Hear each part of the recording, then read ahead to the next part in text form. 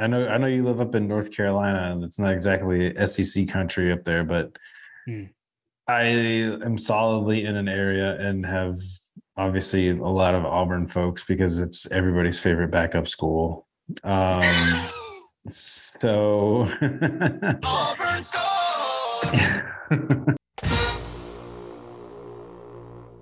Welcome to My God Podcast. I'm Jim Wood. In this episode, John Powell and I preview Georgia's matchup with Auburn in the 127th installment of the Deep South's oldest rivalry. And we answer questions from you, our listeners. As always, remember to check out store.mygodapodcast.com to see our latest merch. And you can follow us on social media at MyGodaPodcast. Finally, we'd love for you to check out our presenting sponsor, Oxia Time, at oxiatime.com. That's AXIATIME.com. Now, let's join the conversation in progress. Whoa, that was a loud pop. Was it? I don't know. It was for me. Maybe it was muted through the microphone. I could barely hear it on All right, so your fancy microphone. I ended up not having any of this the other night, so we saved it for tonight. So again, trying to somewhat with the theme, since we're playing Auburn, who can't make up their mind on what their mascot is. I do have Eagle Rare, which kind of sort of goes with the opponent. So that's what I've got tonight. Excellent. What do you have tonight? Tonight I have the Henry McKenna 10 years single barrel bottled and bond. Ooh, very nice. Man, I have that and I haven't opened it yet. Oh, you haven't had it? That would have been funny if I had chosen tonight and have that and we had the same thing. This is one of John's recommendations from when I very first got into bourbon. And it's not my favorite, but it's a solid bourbon. Okay. I would say that sorry, John. I would say that there are probably better bourbons at the price point is what I would say. Right. I have learned that you are a bang for your buck. You it's not about the expensive bourbon, it's about the taste. That is correct. Although sometimes the expensive bourbon is the good taste. Fair. Yes. But yes, generally speaking, there's a cost value ratio as with many things. Food is also in that vein as well. Okay. But yeah, this one's high on the cost value ratio. Gotcha. Well, I don't know, John, if you remember, but it's become an annual tradition on My God Podcast to open this episode with It's that time again. I like driving in my truck. Auburn sucks. I like driving in my truck. He likes to drive in his truck. Auburn sucks. I like trucks. He likes trucks. Do you like trucks, John? I do like trucks. I don't care for Auburn. He doesn't care He doesn't care for Auburn. Oh. Sorry, Carter. All good. So as we like to do these Squidbillies, legendary like outro from an episode, I believe, as I recall, like the episode was like ending when that happened. Correct. Shout out T-Pain. Winner of the Masked Singer. I don't know if we've ever discussed that on here before when we played that. He won the Masked Singer, I think, season 1. My kids love that show. Anyways. My kids also like that show. We haven't seen it in a while though, but yeah. Yeah. I was about to. We'll discuss that at another time, lest we go off the rails even further. Even further than we already have. Let's see. Shall we jump into the matchup, or did you have anything else you wanted to hit on before we jump straight in there? I will say that this game is one of those games that I sincerely hope is never impacted by the division situation with the conference expansion, the playoff expansion. Just hope that this one is one of those rivalries that you just got to do. Like it's the Deep South's oldest rivalry, so we just need to continue this because it's fun. Like I have Auburn friends that, you know, they talk to me about this game, and it's almost become the Georgia, with the way that the Georgia Tech game used to be, if that makes sense. Yeah. You know, for a while there, you know, when Tech was challenging us, this was kind of the same vein. Like it was like, oh man, we got Auburn. They're always tough. It's, you know, and it's changed a lot in recent years with the downturn of Georgia Tech and the downturn of the Auburn program, frankly, as well. So now it's not such a big deal. And I feel like my Auburn friends are much kinder for it, but they are definitely, there's an undercurrent of simmering emotions about the state of the Auburn program amongst the Barners that I know. As soon as they get their, you know, a higher in or get the program turned around or whatever, man, they're going to be back to obnoxious. Yeah, seriously. Yeah, no, I mean, I would agree. I mean, this is one of those games that I feel like you cannot lose this game on an annual basis. I think that whatever needs to be done should be done to keep it, and get off my lawn if you think otherwise. Agreed. That's just me. All right, so we can kind of jump into the matchup. So 3:30 p.m. kickoff, Dooley Field at Sanford Stadium, between the hedges. Auburn comes in at 3-2 on the season, 1-1 in the SEC. The game is on CBS. Tom McCarthy, play-by-play, Rick Neuheisel, analyst, and Sherry Burris on the sideline. So while it is a 3:30 CBS game, it's part of a doubleheader. So that's why we have that broadcast crew. It's not no Gary Danielson for those that don't like Gary. The official hashtag is hashtag AUB versus UGA. John, even though you attempted to remind me, I did not remember to use the official hashtag when tweeting about the Missouri game last weekend. Hey, maybe that's part of the struggles. Maybe if we use the official hashtag, we can right the ship there. Maybe if we use the official hashtag. I did not go for my usual run that morning, so it's 2 weeks in a row I haven't done that.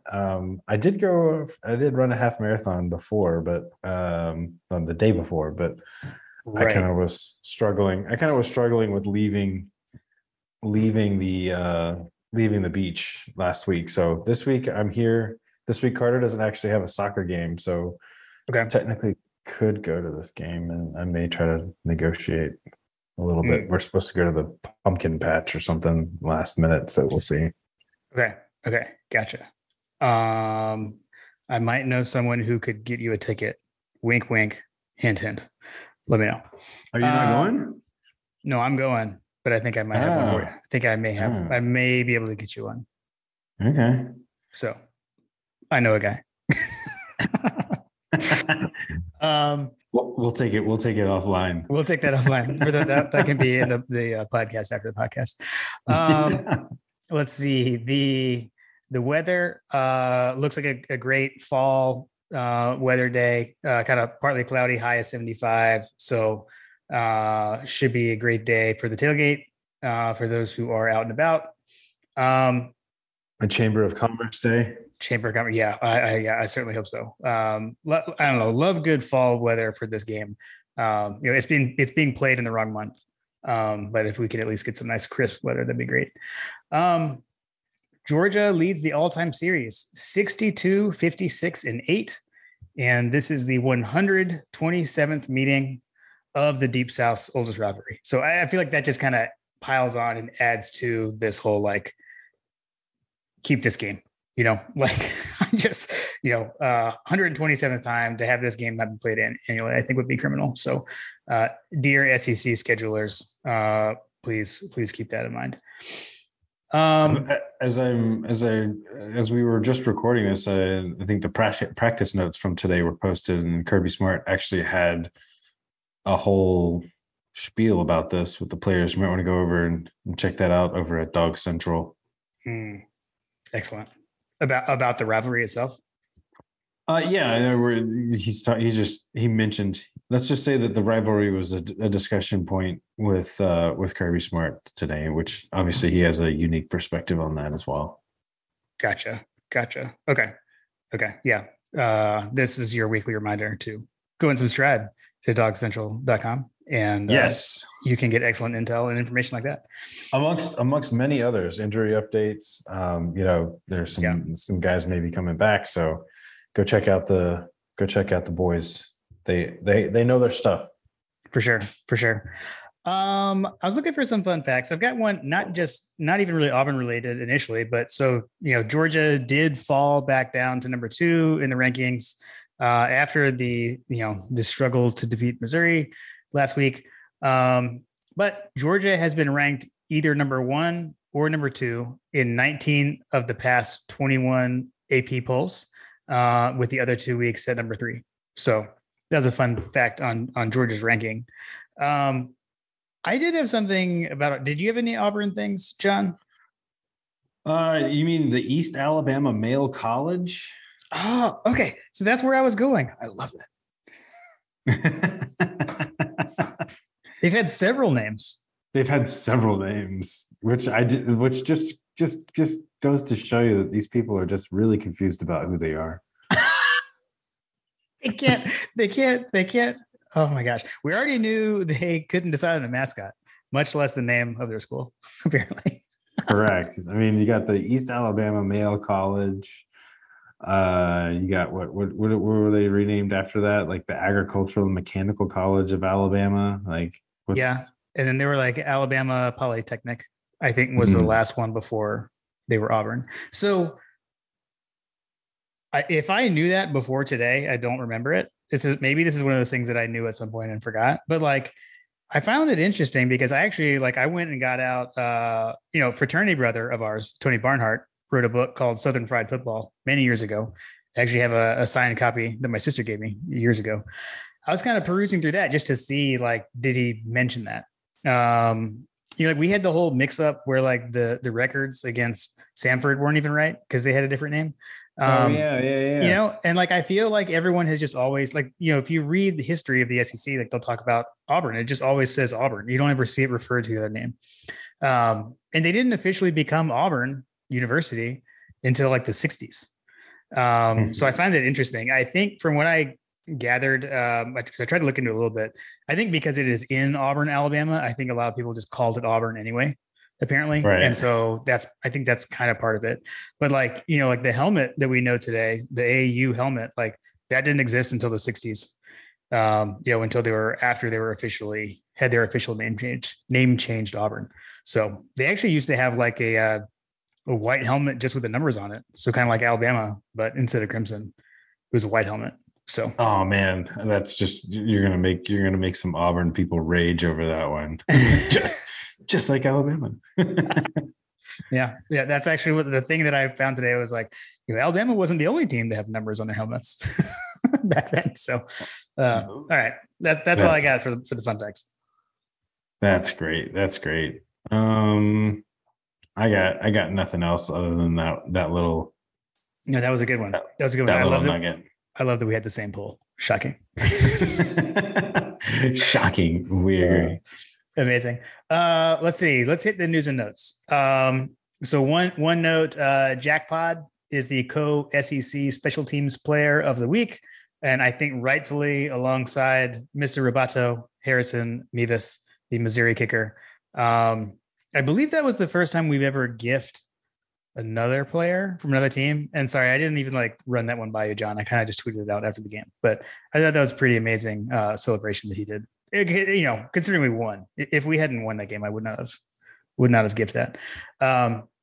But so congrats to Jackpot. He went toe to toe. Wow, that was bad. Toe to toe with the kicker from Missouri. Couple of things from Kirby's press conference. Jalen Carter is out. There was a timeline given. I think it was 2 to 4 weeks, something like that.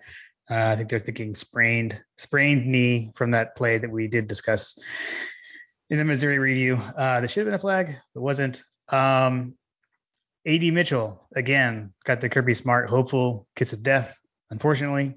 So I would not expect to see AD Mitchell back yet this week. But he did say that Javon Bullard should be back. So I think, which is kind of what we suspected. That seems like in line with the university policy around alcohol-related arrests. So looks like he should be back. So those were the things I gleaned, other than what you texted me about, or we were talking about with Kirby's press conference. Yeah, well, you got Kirby's press conference, and then I think that there are some updates that Graham posted today, because I do believe that there will be some participants in the game that you mentioned that very similar to Arian Smith. Like Arian Smith wasn't. There wasn't a whole lot of hype before the game for Arian, and he ended up playing. So we'll see. Gotcha.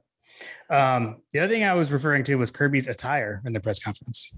Yes, the sweatshirt.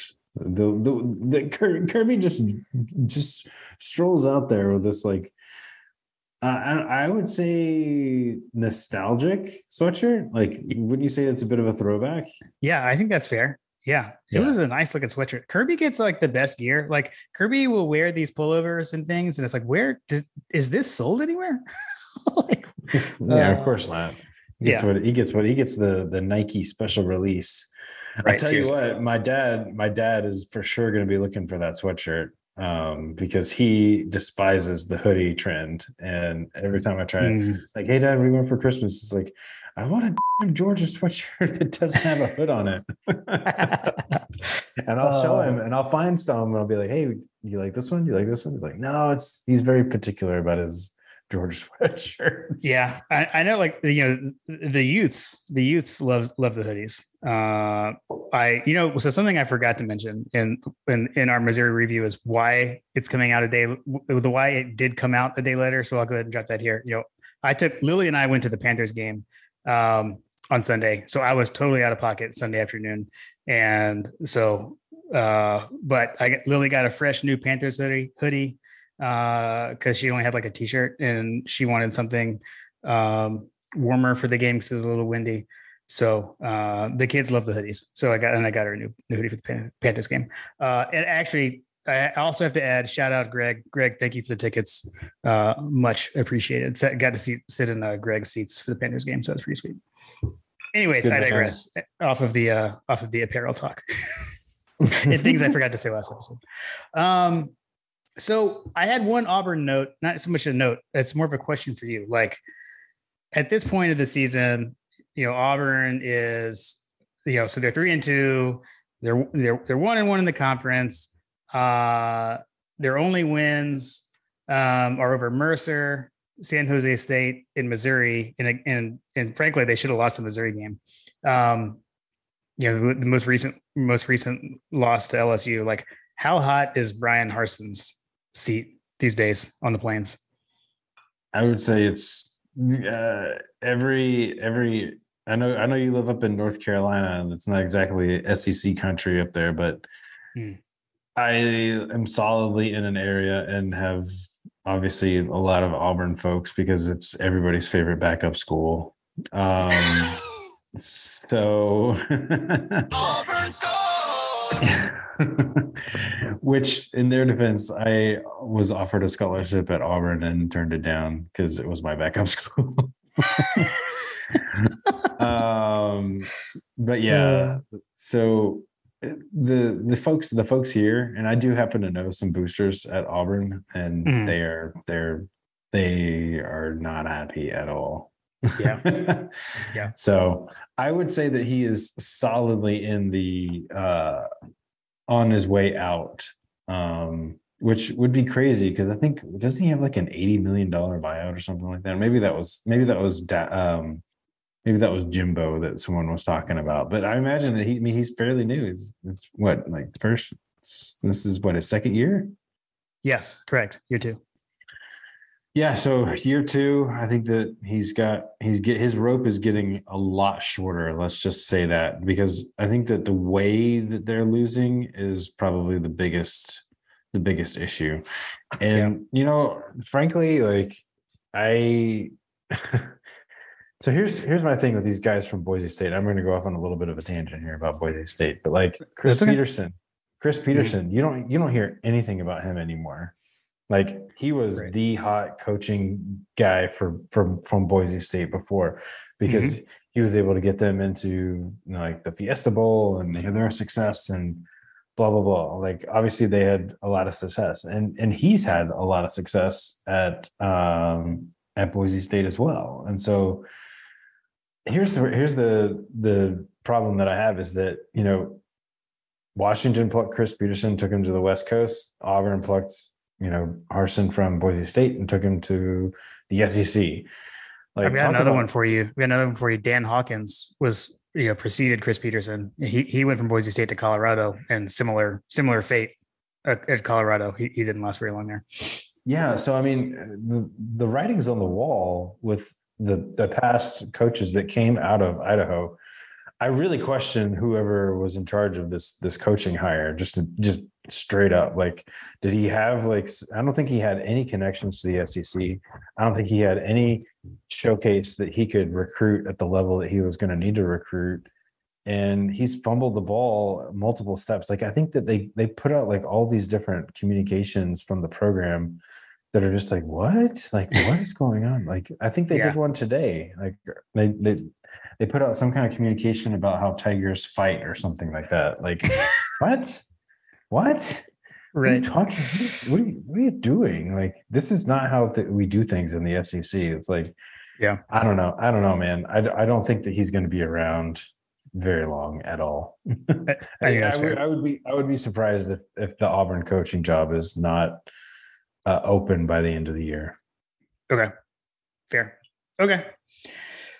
All right. Why don't we move into the matchup stuff? So let's start with the Georgia offense. And I don't know, maybe I should give you the floor to air your grievances. I got a lot of problems, and you people are going to hear about it. Oh man, were we talking about the offensive line? Well, yeah. So just what are you looking for when Georgia has the ball in this game?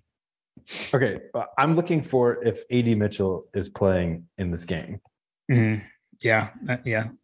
If AD Mitchell is playing in this game, it's going to present another option for Stetson to go deep. Obviously, I think that everybody knows that AD is the man, right? And I think that Stetson has obviously like warmed to him over his time at the university. So I think that if AD Mitchell is playing, it presents a different beast of a passing attack, which we talked about this on the Missouri review. Is that, and if you are a Dog Central subscriber, the guys have talked about this, like, and I think that the senator even talked about this. No one without AD Mitchell in the last game. I can't remember exactly when he got hurt, if he was out part of the game for,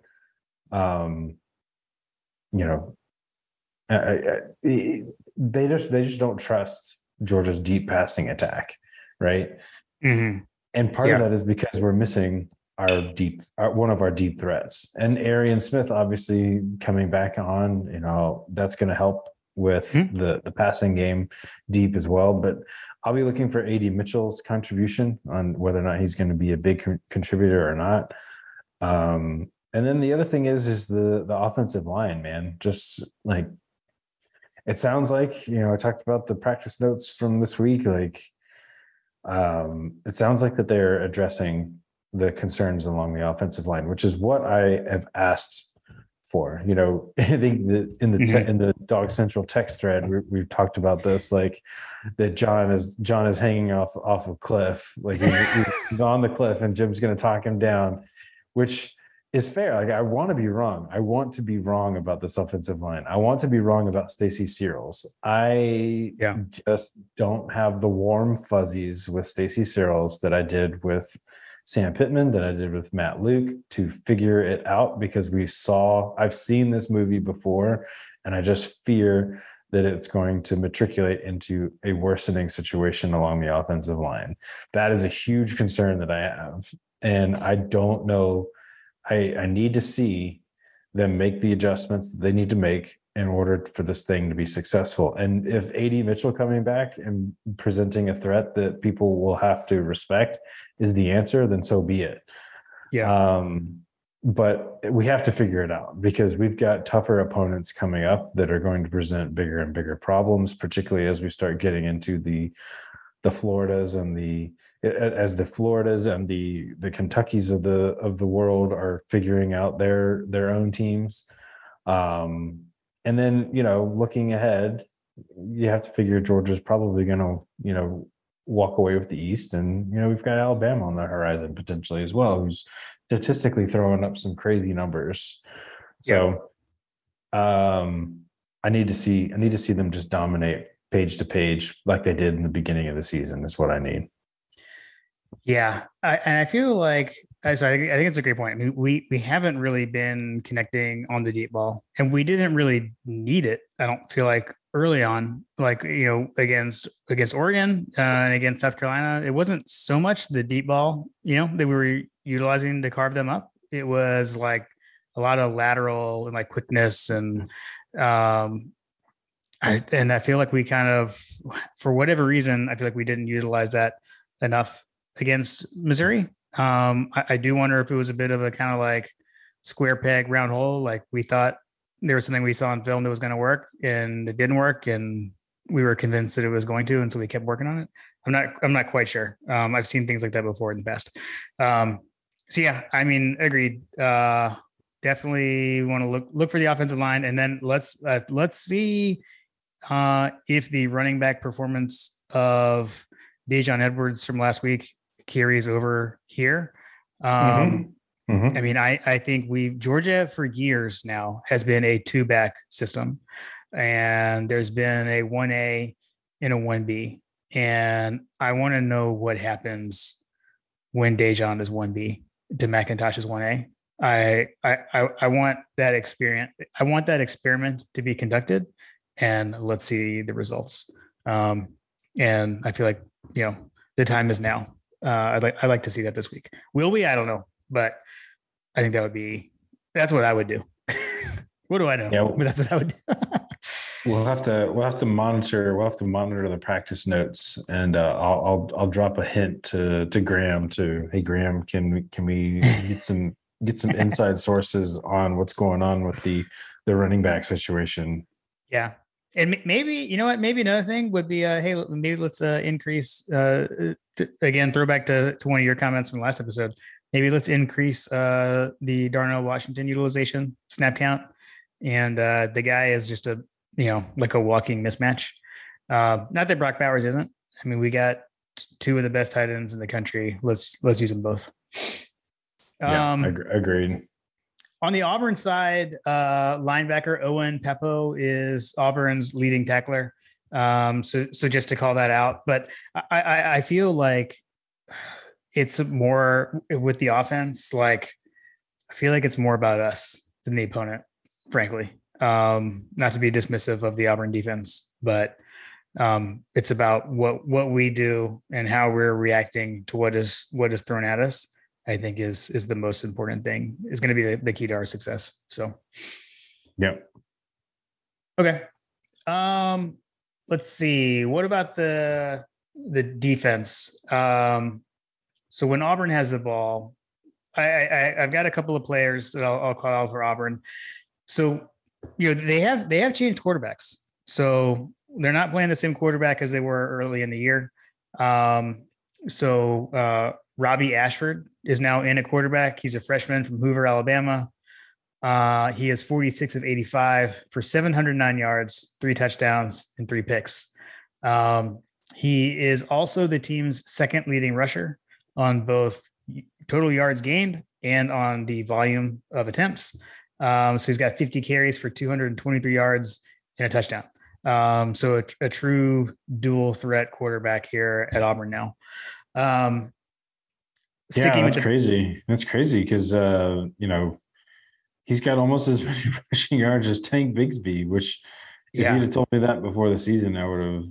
Yeah, it's a little strange, because it looks like that everything with this team begins and ends with Robbie Ashford.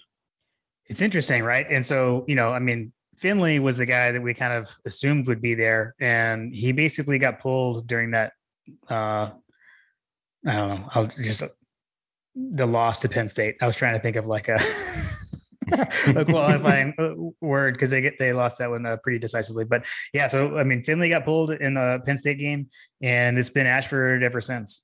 So I mean, that is again something to watch for with the defense. How are they going to handle that? They're going to have to play good assignment football because this guy will tuck it and run. So you mentioned. Oh, go ahead. So Robbie Ashford, something to be looking out for here is, as much as he brings to the table from a running perspective, mm-hmm. I think that he is a less dangerous quarterback, if that makes sense. So, mm-hmm. He's, his completion percentage is significantly lower. He's been sacked. He's been sacked a lot more, which tells me that he maybe makes some bad decisions. He's got a touchdown interception ratio that's basically a push. So I think that we could be in a situation where, like, if it gets to him making bad decisions, because one thing that we are very good at is moving laterally along the defense to run down and pace down guys that are trying to run the ball. Obviously Jalen Carter being out may be a potential problem up the middle, as we saw. We had the busted running play. I think that that's something that could potentially be an issue for us along the interior, depending on what Jalen Carter's availability is. It sounds like he's going to be out. So yeah, he's out. Yeah. I mean, we'll watch that situation along the interior. But that said, typically with these like spread guys, right? And I'm just going back thinking about like the Boise State offenses that we've seen in the past. The quarterback, generally speaking, is going outside. And if that's the case, that sets up to him running into the teeth, the buzzsaw teeth of this defense. Right. Yeah. I mean, and I think you bring up a good point with Carter being out in Bigsby. I mean, Bigsby is a good back. I was actually kind of surprised with his numbers. Like, I feel like they're pretty pedestrian numbers. Yeah. Yes, they're lower than, like, when I went to look up his numbers, they were lower than I expected them to be. So he's the 7th leading rusher in the SEC, 69 carries for 326 yards and 4 touchdowns.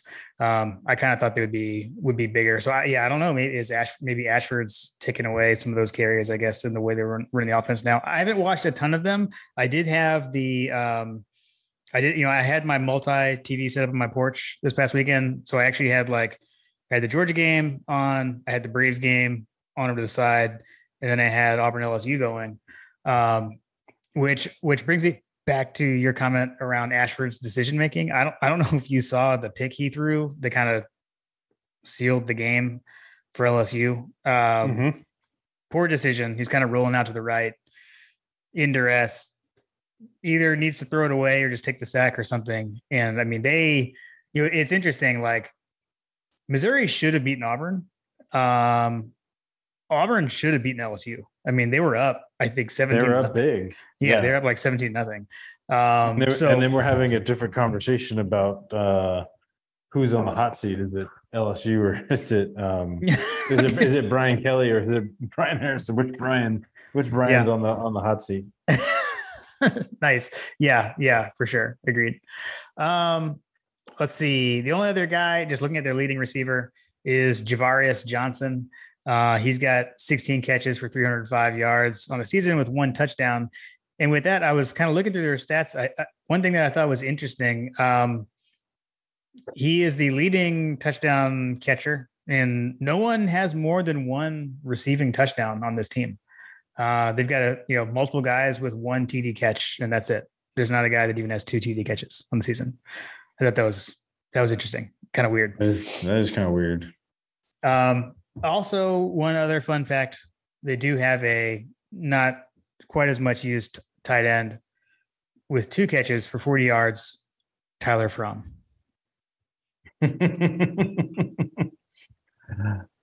He sounds familiar. That name sounds really familiar. Where do I know that name from? Didn't Bo Nix threw some kind of crazy pass to him last year to win some game? I don't remember, but that is a thing. This is the first time in a long time we played Auburn without Bo Nix. It's like I don't really remember what it's like to play them without Bo Nix. So it's gonna be. I miss Bo Nix just kind of running around in the back. And we got to see him this year, anyway. So I guess that gives us some solace.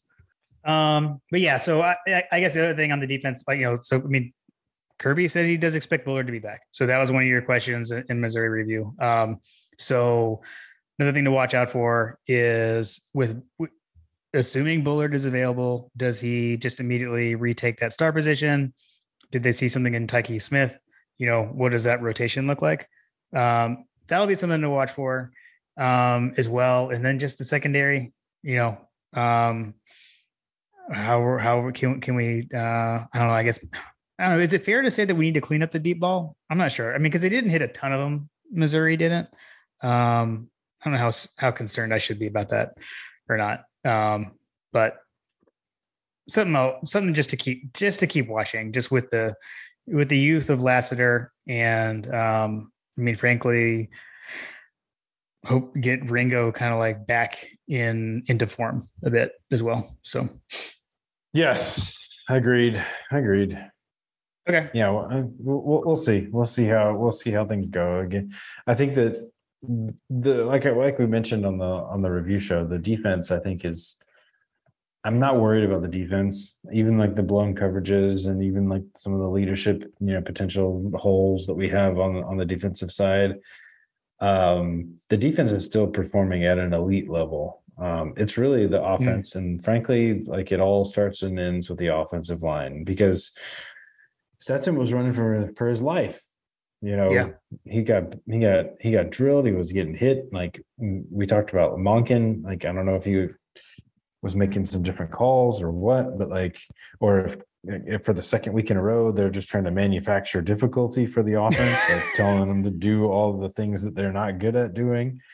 Right. I don't know. I really have no idea. Maybe they were just trying to throw the number one ranking so that they got rid of some of that rat poison and allowed Nick Saban to get some rat poison. I don't know. But what I do know is that I just need to see some dominance again amongst the offensive line, and that's what I'm looking for. Yep, fair. I don't have much on the special teams notes. I feel like they continue to be solid. Thorson has been great at punter. He actually got in some work, got some reps. I know he joked with Stetson at the first game that Stetson hates Australians. We don't need to like him to like Australians so much that Thorson has to punt as much as he did last week. But he continues to look good. So that was, a bit of a concern or an unknown coming into the season, replacing Camarda. So that's been good. And Jackpot, obviously, special teams player of the week. And, something we didn't talk about, we did not, I don't believe we actually returned a punt against Missouri. I think they were all fair catches. So we'll see if maybe Kirby's ready to take the handcuffs off of Ladd yet this week. That'll be something to watch for. Or Kieris. Never doubt Kieris. Never doubt Kieris. He had a pretty good kick return last week, by the way. But anyways. I thought he was going to bust it. Yeah, for sure. Okay. Well, before we get into the listener questions, would like to remind everyone that season 3 of My God Podcast is brought to you by Oxia Time. Oxia Time is a custom watch company And if you want to commemorate the Dogs national championship in style, you've got to check out their Georgia national championship timepieces.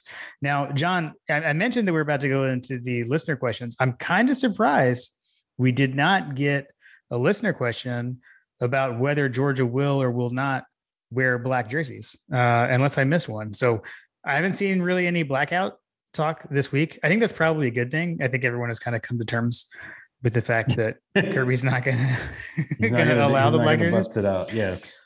But if you would like an Oxia Time blackout watch, those are now available at oxiatime.com. So, John and I have the first watch that they came out with for the 2021 national champions. As we've mentioned before, it is officially licensed by both the University of Georgia and the College Football Playoff. And that's also the case with this new watch. So it's a great look, black face, black band. Definitely go check that out. So if you want to take a look, see what it looks like, check them out at oxiatime.com. That's AXIATIME.com. And exclusively for our listeners, you can get 10% off these timepieces using code MyGottaPodcast at checkout. The last thing I'll add is the pictures of these are great on the site, but if you have to see one in person, come find me. John, we've talked about you may be there for the game. I'm going to be there. I'm going to be around town in Athens. I'll be wearing my watch. So if you want to, just come up and say, hey, and I'm happy to show it to you and show you why I think it'd be a great purchase for you and a great gift for this holiday season. Yes, a gift for the hard to please Georgia fan. The nice Swiss-made self-winding movement watch. It's an awesome timepiece. Yeah, for sure. Agreed. I am loving mine. All right, let's hit the listener questions. All right, first up, 51-7 GATA. As we get ready for another Auburn game, with all of the crazy games over the years, out of these three, which was your favorite? A, 1992, stay down, you guys. B, 1994, sometimes a tie equals a win. And C, 1996, that first overtime game. I will add, a friend of the show, Tim Riley, added, I've got to fix his year, 2002, the time Jim and I were on TV and in the paper. So if you'll recall, 20 years ago, by the way, that was the Michael Johnson touchdown catch. This is the 20th anniversary, although it's earlier in the season, but whatever, of that happening. So I know, John, like your Georgia fandom was later blooming in life than mine. So I'm not sure if you are even as familiar with the other three. I am, only because of the history lessons that I've taken over the years, but I would say that 2000, the Johnson was 2002, right? Yeah, 2002. Yeah, I would say that one would be my favorite moment, just because it was something I lived through personally. Right. Fair. Not to say I didn't live through the other ones. I just wasn't fully aware. Right. You weren't like actively watching them. Right. Yeah. Yeah. Fair. I probably would have picked that one too, but I'm going to go to and I have like a story with, like, I remember like where I was and what was going on with all three of the other ones. I will say 1996 though, because that one, the unique thing about that one, and apologies if I've talked about this on here before or not, I can't really remember. I was in the car when the game got tied to go to overtime. So we were set to go visit my grandparents that day. And we had to, like, the game, was running long. And so we had to leave. So we left. And so we were just listening to Munson. So, when Bobo threw that thing in the end zone, as Munson said, we were only being guided by Larry Munson's voice.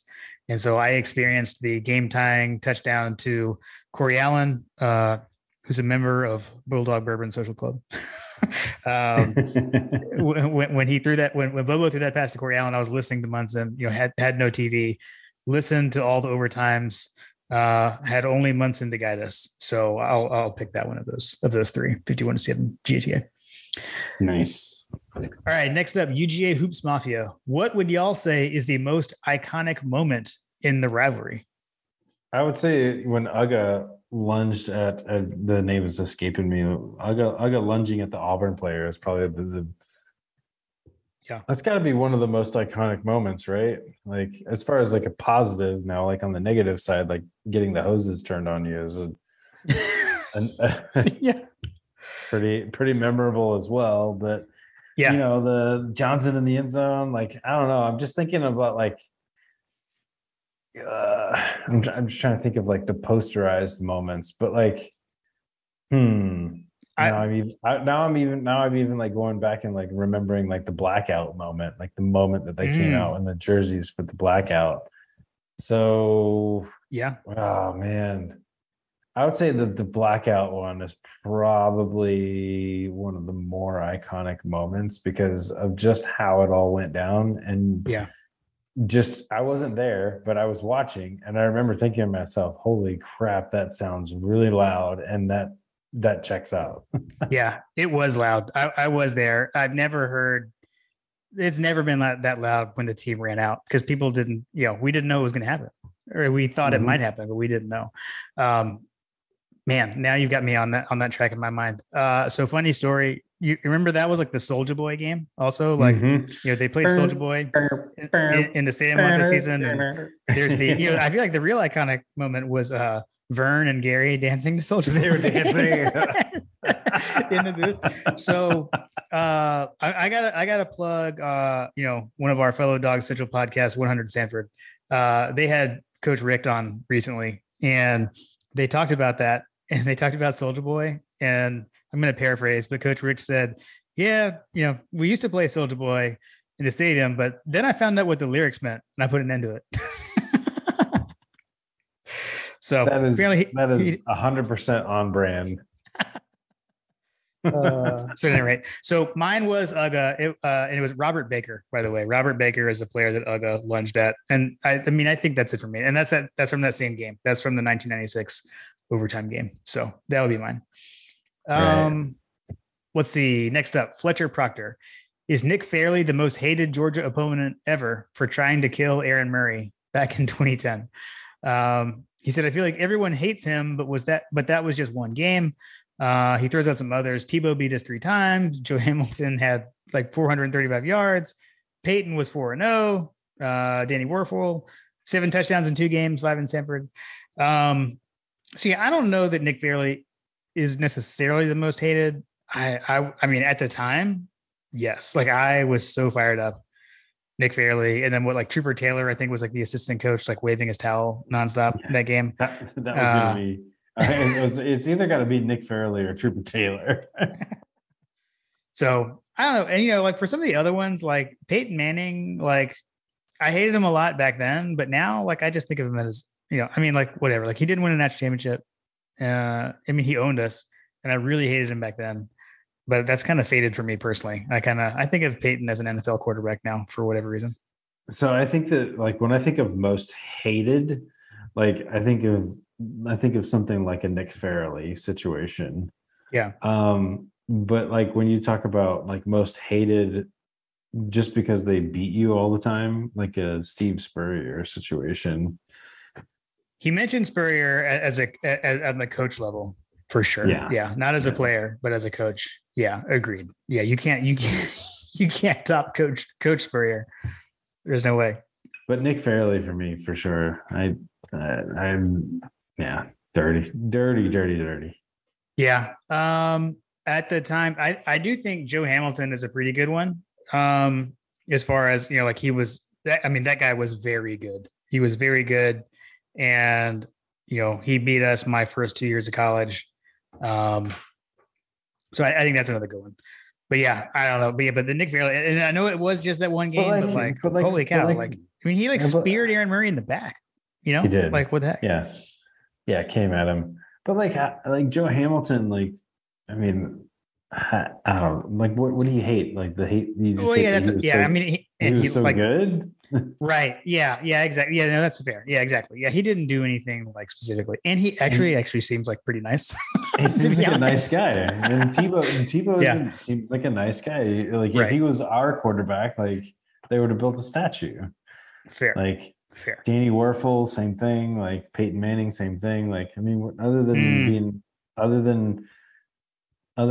like a Papa John's pizza hawker. Like the fact that you can't like turn your head during football season and not see him somewhere. True. Okay. Like, I just think of like the seething hate. Nick Fairley for sure. Right. I think you've won me over. Let's see. Chris Dog 90. Which last or present tiger would you like to get bit by Uga? Which I put this one after the last one because obviously the answer is Nick Fairley. Oh, we're talking about actual players. I thought he was talking about like past like Mike the Tigers or whatever. Like Tony the Tiger. Tony the Tiger. Yeah. I think he means Auburn player. Yeah, Auburn player. Yeah, Nick Fairley for sure. Yeah. Like just give him a nice, like just a nice big bite out of your. Sorry about it. Sorry about it. Let's see. John Michael D.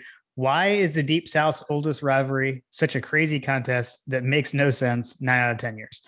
He said, in all seriousness, is this week once again Stickwavius time? Hashtag. So what do you think, John? Do we see the return of Stickwavius this week?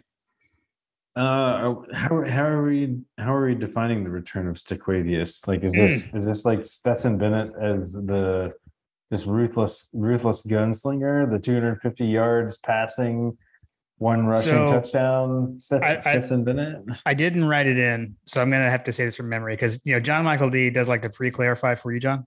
Yes, he said like Oregon game Stickwavius, like lights out Stetson. I would like for it to be Stickwavius time, but I'm just going to go back to my doubts on the offensive line. Yeah, like I said on the Missouri preview, I feel like that they gave the template for how to beat this defense or how to beat this offense, which is just for the defense to bring the house. And I need to see them give an answer. So I'm going to say that that's a push. I think that's fair. Yeah, I think we could see it if the offensive line can protect them. And I feel like the same thing has been true of the running backs, right? Like we've talked about, like last week we talked about like the running backs being able to get the yards before contact, right? Like having those holes. And they were there late in the game against Missouri. They certainly weren't there in the first half. So we definitely want to see the offensive line step up a bit. Agreed. Okay. Let's see. Chad Jarvis, is Jalen Carter the most important piece to this entire team? And I wanted to throw this one back because, we got a question earlier in the season, and I apologize, I'm blanking. I think it was Hug Dog on like, was Malachi Starks the MVP of the defense to that point in the season? And we threw him out there as a good one. But I think we were kind of trying to come up with other folks who it might be, and Jalen Carter is who we landed on. I feel like we've kind of seen that come to light through his absence, how important he is. So I mean, on the entire team, certainly on the defense. So yes, okay. So you just hit the clarifying statement I was just about to clarify. Yeah. So is Jalen Carter the most MVP of the defense? Yes and yes. I mean, I don't know. The Missouri game was we dominated them from a defensive standpoint. So to say that he was like most important is patently false because he was one of the lowest snap count guys. I think he only had like 9 snaps on defense, and we still dominated them from a defensive standpoint. So like, okay. I'm not. Again, I say that to say that like is having him there much better because he was the highest graded defender that we had on the defense that obviously didn't play as much. So is he important? Yes. Does he make life easier for this team? Yes, absolutely. Is he the most important piece of the entire team? I'm not based on the last 2 weeks. I'm not so certain. I'm actually going to go ahead and say that Cedric Van Pran is the most important piece to this entire team. And I'm going to give you a long-winded way of saying why. Okay. Hit me with it. He had his worst game this past week. When the central piece of your offensive line is underperforming, it makes the entire system not work right. So if Cedric Van Pran is having his worst game, the other offensive linemen are also having their worst game because they're having to pick up the slack that they frankly I don't know. I haven't seen it. Ratledge, I feel like I'm not sure what's going on with him. It's almost like a Kendall Milton situation. Like, haven't really seen him at 100% for a long period of time. And I'm not certain that he's 100%. Right. So from where I sit, I feel like Cedric Van Pran has to be the anchor of this entire team, because if he's not performing, the offense isn't humming. And if the offensive line is not humming, then it's going to be a struggle bus. It's going to be a struggle for every game is going to be like Missouri, where Stetson's running for his life. And if Stetson's running for his life, that creates a big problem as we start to face these tougher defenses. So for me, the most important piece of the entire team is Cedric Van Pran. Man, that's a really good answer. I can't argue with that. That was quite well thought out, John. I like that. Yeah, I mean, this is JP like hanging from the cliff. Like I haven't jumped off the cliff, but I'm hanging on the cliff, waiting to see what happens with this offensive line, because I just don't see it. I haven't seen it. I need to see it. I need to see it again. And what we saw at the beginning of the season we've talked about this. Oregon, I'm not so certain that they were as good as we thought that they were going to be. We'll see how their season pans out. Wow, they've looked good since. Just quick, they've looked pretty good, but continue. Okay, well, I beg to differ, but we'll see. We'll see what happens. They haven't lost. Well, obviously they haven't lost, but like, who have they played? Like they played anybody, Paul? Okay. South Carolina is coached by Shane Beamer, who is in over his head. And then we to this point we've played basically nobody, right? Like that's my kickback on that. Is you're that saying we ain't played nobody, Paul? We ain't played nobody, Paul. That's exactly what I'm saying, and that's why I am solidly on the cliff, because I am fearful of what I'm seeing from the Alabama side, from a statistical standpoint. Like the net yards per play metric that like the Senator, and we talked about this last season. I haven't been monitoring it as much this season, but I noticed that it has dropped precipitously from the beginning of the season. And that's a metric I'm going to continue looking at. I think we're sitting at like 2.5 net yards per play, and Bama's at like 4.3 or something like that, which is like, I think I can't remember what we were last year, but I want to say that we were in the high threes, if I remember correctly. But there's a number that the Senator talked about that like every single national champion has been at this number or above as a precursor for winning the national championship. And I believe that we're trending under that number right now. Got it. Okay. A quick look at Oregon's schedule. BYU, I think, is the best team they've beaten. So just for what that's worth. Let's see. We've got some brotherly love coming up with the next two questions. So Dogs Forever, how are we feeling about the spread?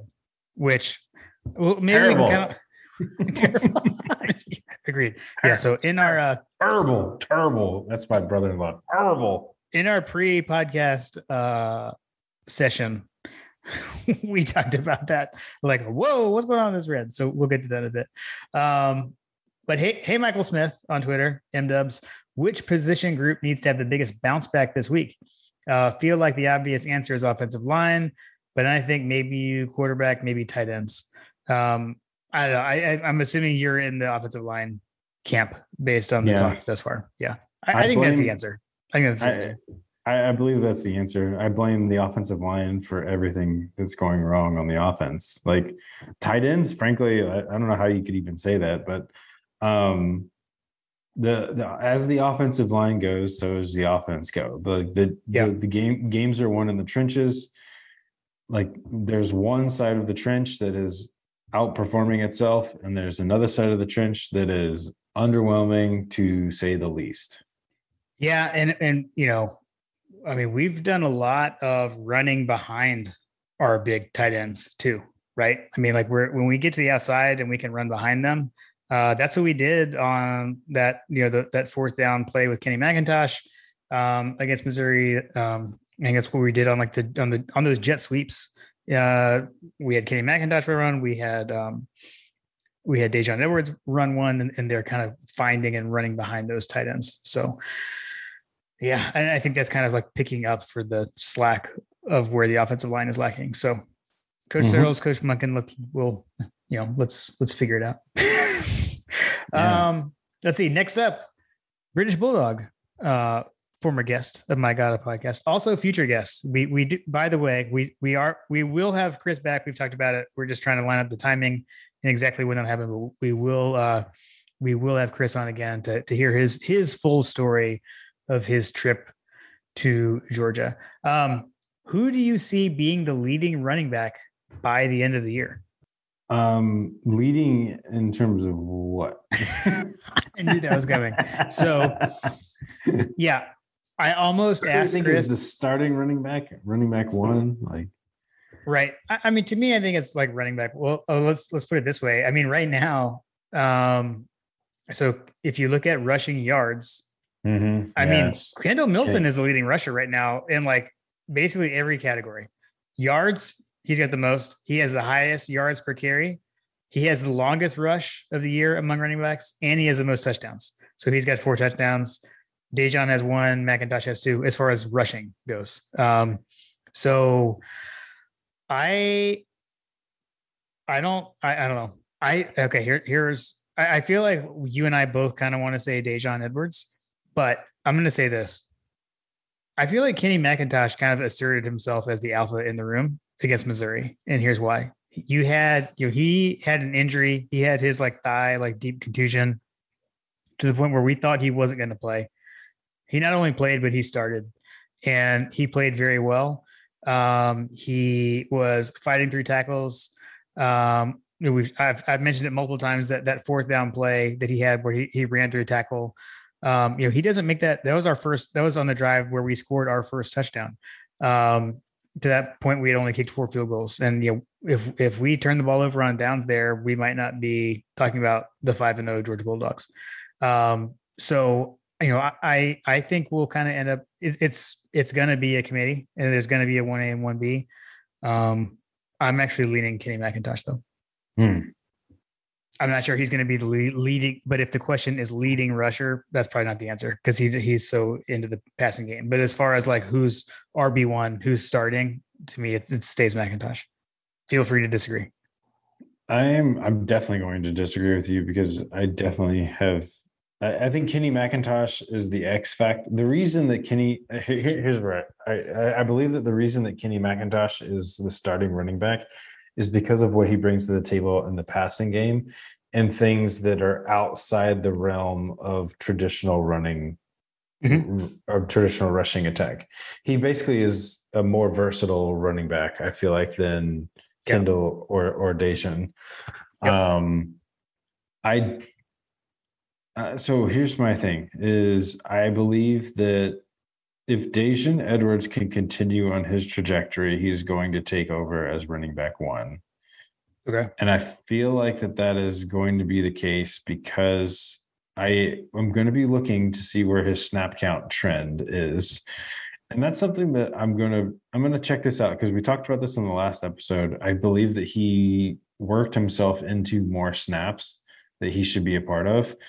And I want to look at that and go back and look at all the snap counts that John's been posting for Dajon to see how that trends over time. Gotcha. I believe that he is already at or close to, yes. So already here, so last year he had 49 attempts for 215 yards. He averaged 4.4 yards per carry, 3 touchdowns, had a long of 31, 2 receptions, 42 yards. So he's already surpassed. They obviously trust him more with the receptions side of things because he's already caught 6 passes for 54 yards. So he's already surpassed his yardage total from last year.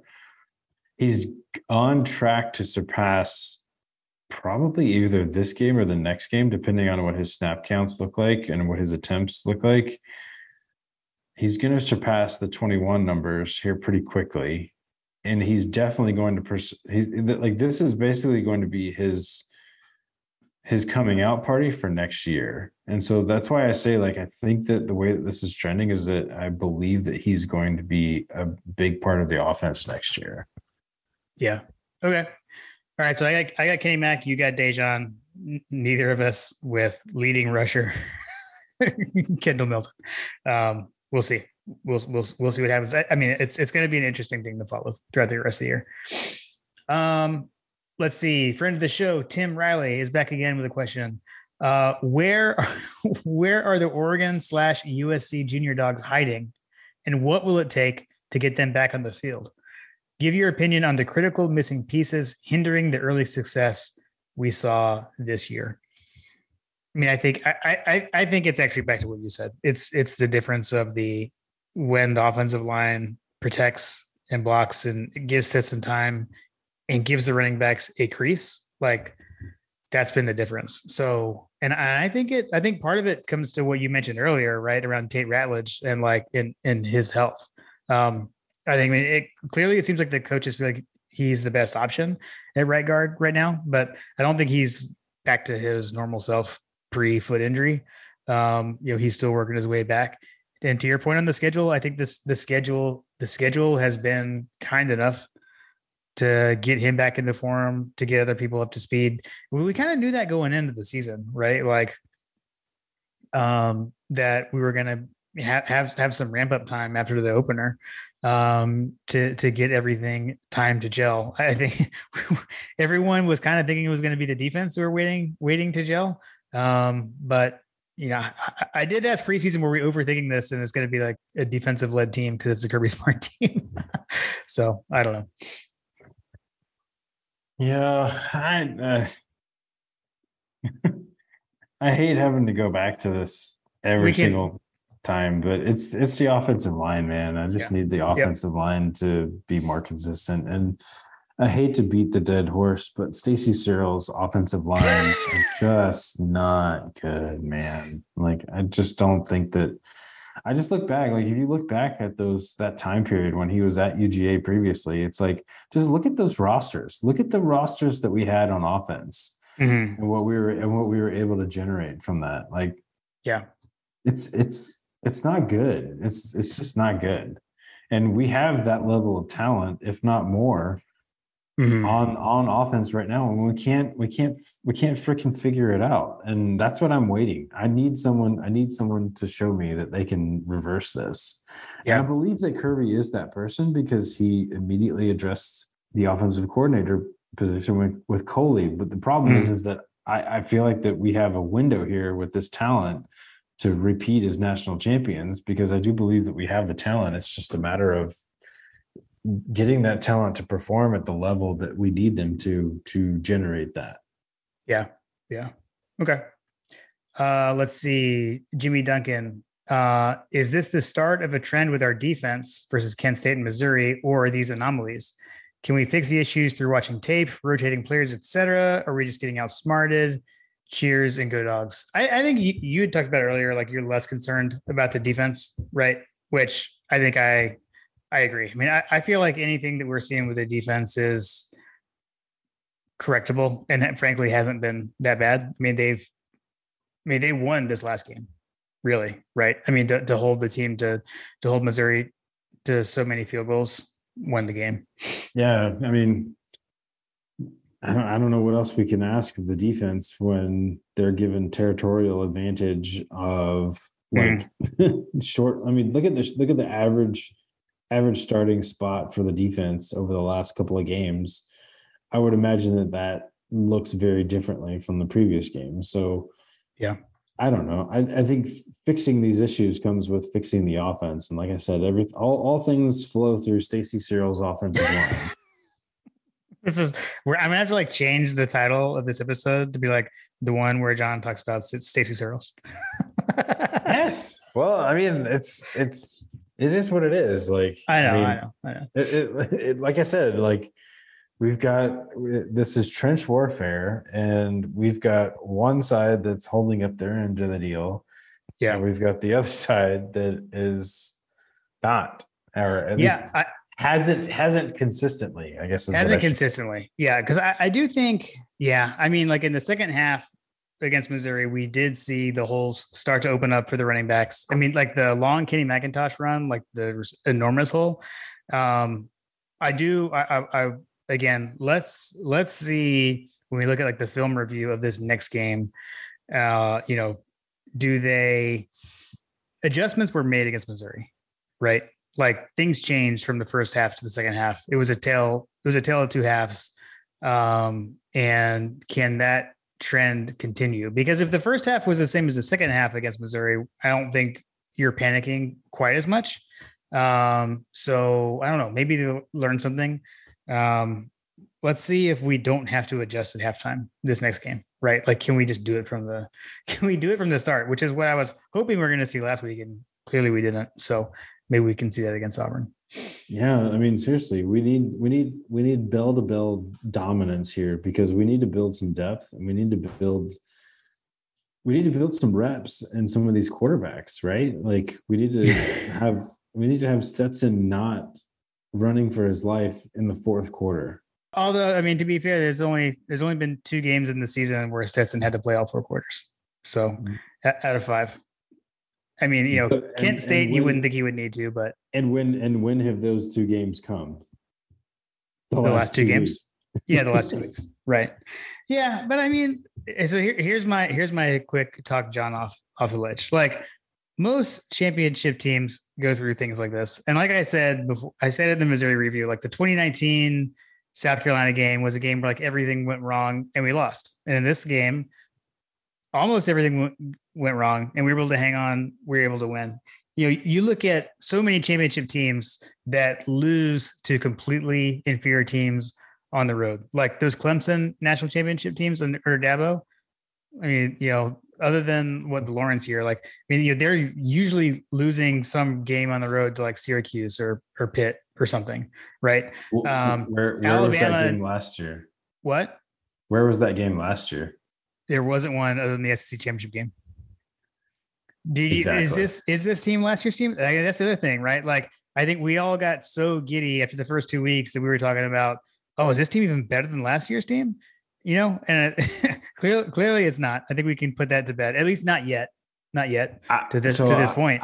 But I would go so far as to say that I believe the defense absolutely is, especially when Jalen Carter's not getting kneecapped by Missouri linemen. You think this defense is not better than last year's defense?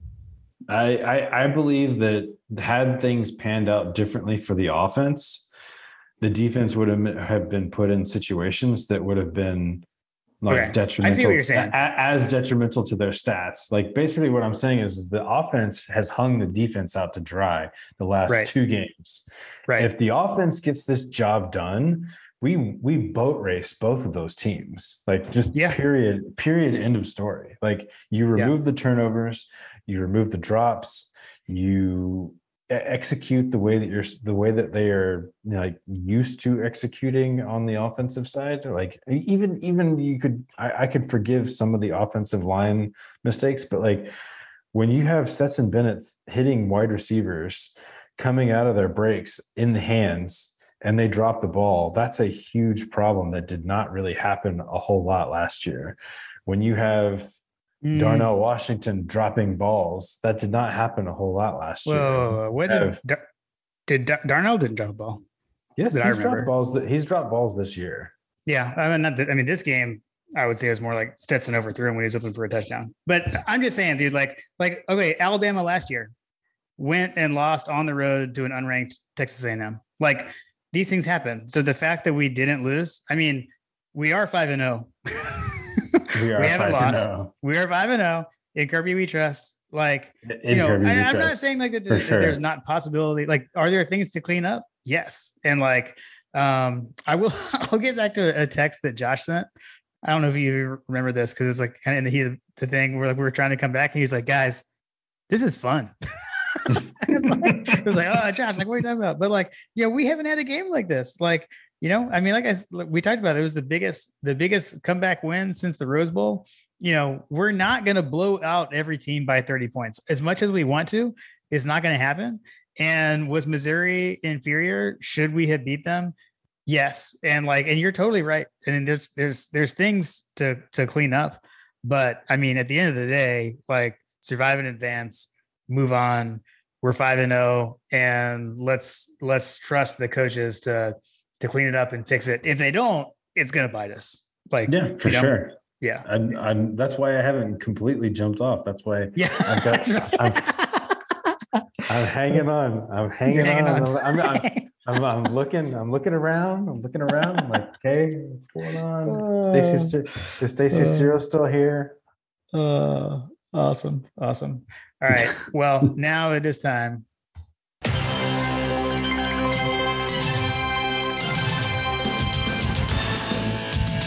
For Coach Trillbill's over-unders. As always, Coach will track these for us. Let's jump right in to the offensive over-unders. Offensive touchdowns, over-under 4.5. I'll go first on the first one. I've got under. Wow. Okay. I'm going to go over. Okay. Over under 315 passing yards for Georgia. Under. Okay. Ooh, I'm going to go over. Over under. Be still my heart. Over under 150 rushing yards for Georgia. I guess it's my turn. Over. Now you got me wondering, what's the average rushing? Georgia averages 178.6 yards a game rushing. That's what I'm looking for. I'm going to go over. Okay. Okay, so going to the defense, Georgia forces over under 1.5 turnovers. I'm going to go over. Okay, same, because I wrote this down ahead of time, so I can't waffle. Georgia allows over under 1.5 touchdowns. Over. Agreed. Over. And let's see. Over under 295 yards allowed by the Georgia defense. Is it my turn? I believe it. I believe over. It is. I said over. They're going to go over 295. Going to go over. Georgia is allowing 264 on average. Auburn averages 389 yards. 89. Yeah, that's what I was looking at. That's what I was looking at. So we're going to ask them to outperform by 105 yards on that total yards. I'm going to go 295. Oh, yeah, Georgia. Yeah. I gotcha. Georgia's defense to outperform by that. Yeah, got it. The fact that Coach Trillbill has you is tracking these has you way overthinking this. Yes. I'm gonna go under. Okay. Let's see. So for special teams, over under, he's got any combination of any of these things: a blocked punt, a blocked kick, or a special teams touchdown. Over under 0.5. Over. Okay. I'm going to go under, and I'm going to give my logic on this one because I decided I'm not going over on any other special teams until they actually do it. And then finally, miscellaneous section, over under. Auburn is a basketball school references during the game on Twitter. Over under, sit at 10. The exact words. I mean, how are we tracking that one? Come on, these are the wacky miscellaneous ones, John. You just got to roll with the punches. I'm gonna go under. Under. Ooh. I have wrote down over. So, Coach, this is the first time we disagreed on one of the weird ones. And now John's gonna claim I'm gonna shenanigans if I have get to, it I'm right. gonna have to go over because I can game that by doing the mentions So on now Twitter. now you're changing. Now you're changing. Yeah, this is the one that you can like literally You can manipulate you can affect this. it. So if you tweet it, 10 times, then it's the over. I think it's the over. Exactly. All right. Thanks to Coach Trill for sending them in and for now tracking them as well. And Coach, looking forward to seeing you on Saturday, assuming you'll be there. All right. So for our final predictions, the line is set at Georgia is favored by 29.5. So back to Dogs River for your question. Oh, that's a big spread. Over under is at 50. So that gives us an implied score of Georgia 39.75 to Auburn 10.25. I actually don't even have, I usually have like maybe I do have it. The OddsShark predicted score that we look at has Georgia 42.2 to 16.8. So they're predicting that Georgia will win, Auburn will cover, and the total will hit the over. I don't know. Do you want to go first? Do you want me to go first? Yeah, I had a score kind of in mind. I'm looking at like 45-17. 45-17. Okay. I love how we're about to get into something here because I love how I just like went through my diatribe of like, John, come on, like, why are you freaking out so much? And then you're like, yeah, 45-17. I actually kind of was like, I don't know that I can keep picking the same kind of scores as I've been. I will say that, like, I am a little gun shy of the lofty scores. I mean, I expect Georgia to win this game. Not like I'm gonna like predict just to lose or something. But I've got a much tighter game than you do, at least. I've got Georgia 30, Auburn 17. I don't know. I'm kind of over the outlandish. We're gonna totally blow everyone out. I expect us to win. But we'll see how it goes on Saturday. That's my guess. Am I wrong, or did you predict an over? The number of touchdowns that you predicted matched with your score? Are you trying to pull David Wright on me? Didn't you say it wasn't Coach's over unders like 4.5 or something like that? Yeah, and I said under. I thought you said over. Okay. No, I said under. I did. Yeah, you said over. I said under. Yeah, okay. It actually does line up. Although my stance is always that they don't have to line up. They actually do here, but I feel like you don't have to because it's called hedging your bets. You can hedge your bets. Yeah. So, okay. So while we're on the topic, so David, I know you listen. David sent me a message last week and gave me two pieces of information. One, John, he called you out for doing what you just were saying that I was doing because like you had some math that didn't add up, but like I said, it doesn't matter. Two, much more importantly, he let us know that the Raising Cane's is in the old Guthrie's building on Baxter Street in Athens. So thank you to David for confirming that. Thank you for confirming what we believe to be true. Exactly. Yeah, I was not sure. There were many Googles that I kind of edited out. I think I can't even remember what I did. Trying to get that for sure. So, so you said so no soccer on Saturday? Is that right? Yeah, there's nothing on the schedule. Something gets added last minute, but they don't tend to do that. But yeah, it's an open weekend, so we'll see. I'm gonna connect with you after the game, after the podcast. Yeah, we'll have to figure that out. We thought we were all gonna like kind of come into town for the weekend, but Ella has a theater rehearsal that we had somehow not put on our calendar, so I think it'll just be me. Like as far as like my immediate family, I think it's just gonna end up being me. But yeah, I'll be there. for sure. John, hopefully you're able to be there as well. Be out and about around hitting up the tailgates. And you know what? I skipped a question. I did skip a question because I just remember, and here's why I remembered this, because I was going to say something about like other games this weekend to watch. I do look forward to, after our game, coming back and watching Alabama A&M for the night game on CBS. So Grandpa Pappy, apologies, missed your question. I'll answer it quickly. He said, why didn't CBS let this game be their night game?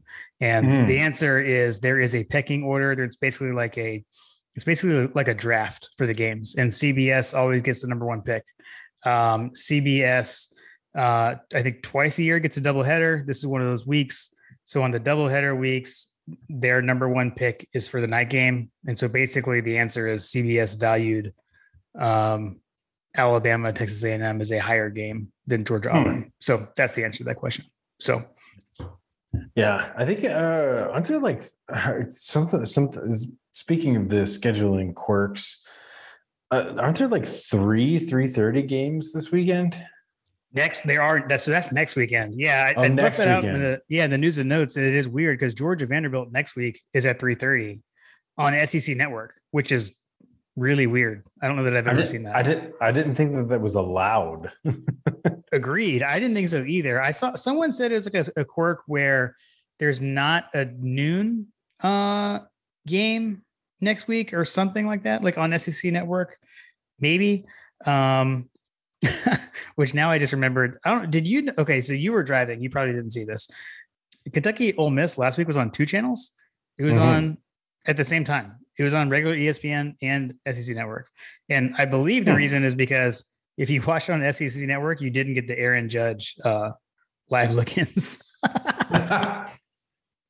Can I get that this weekend on any game that I would decide to watch? Oh my gosh. Oh, holy cow. So talk about read your audience. I know. I don't get it. When I saw that happen, I was like, I don't know about this SEC contract now. We gotta rework this. We gotta rework this thing. This is some BS. I don't want to see this.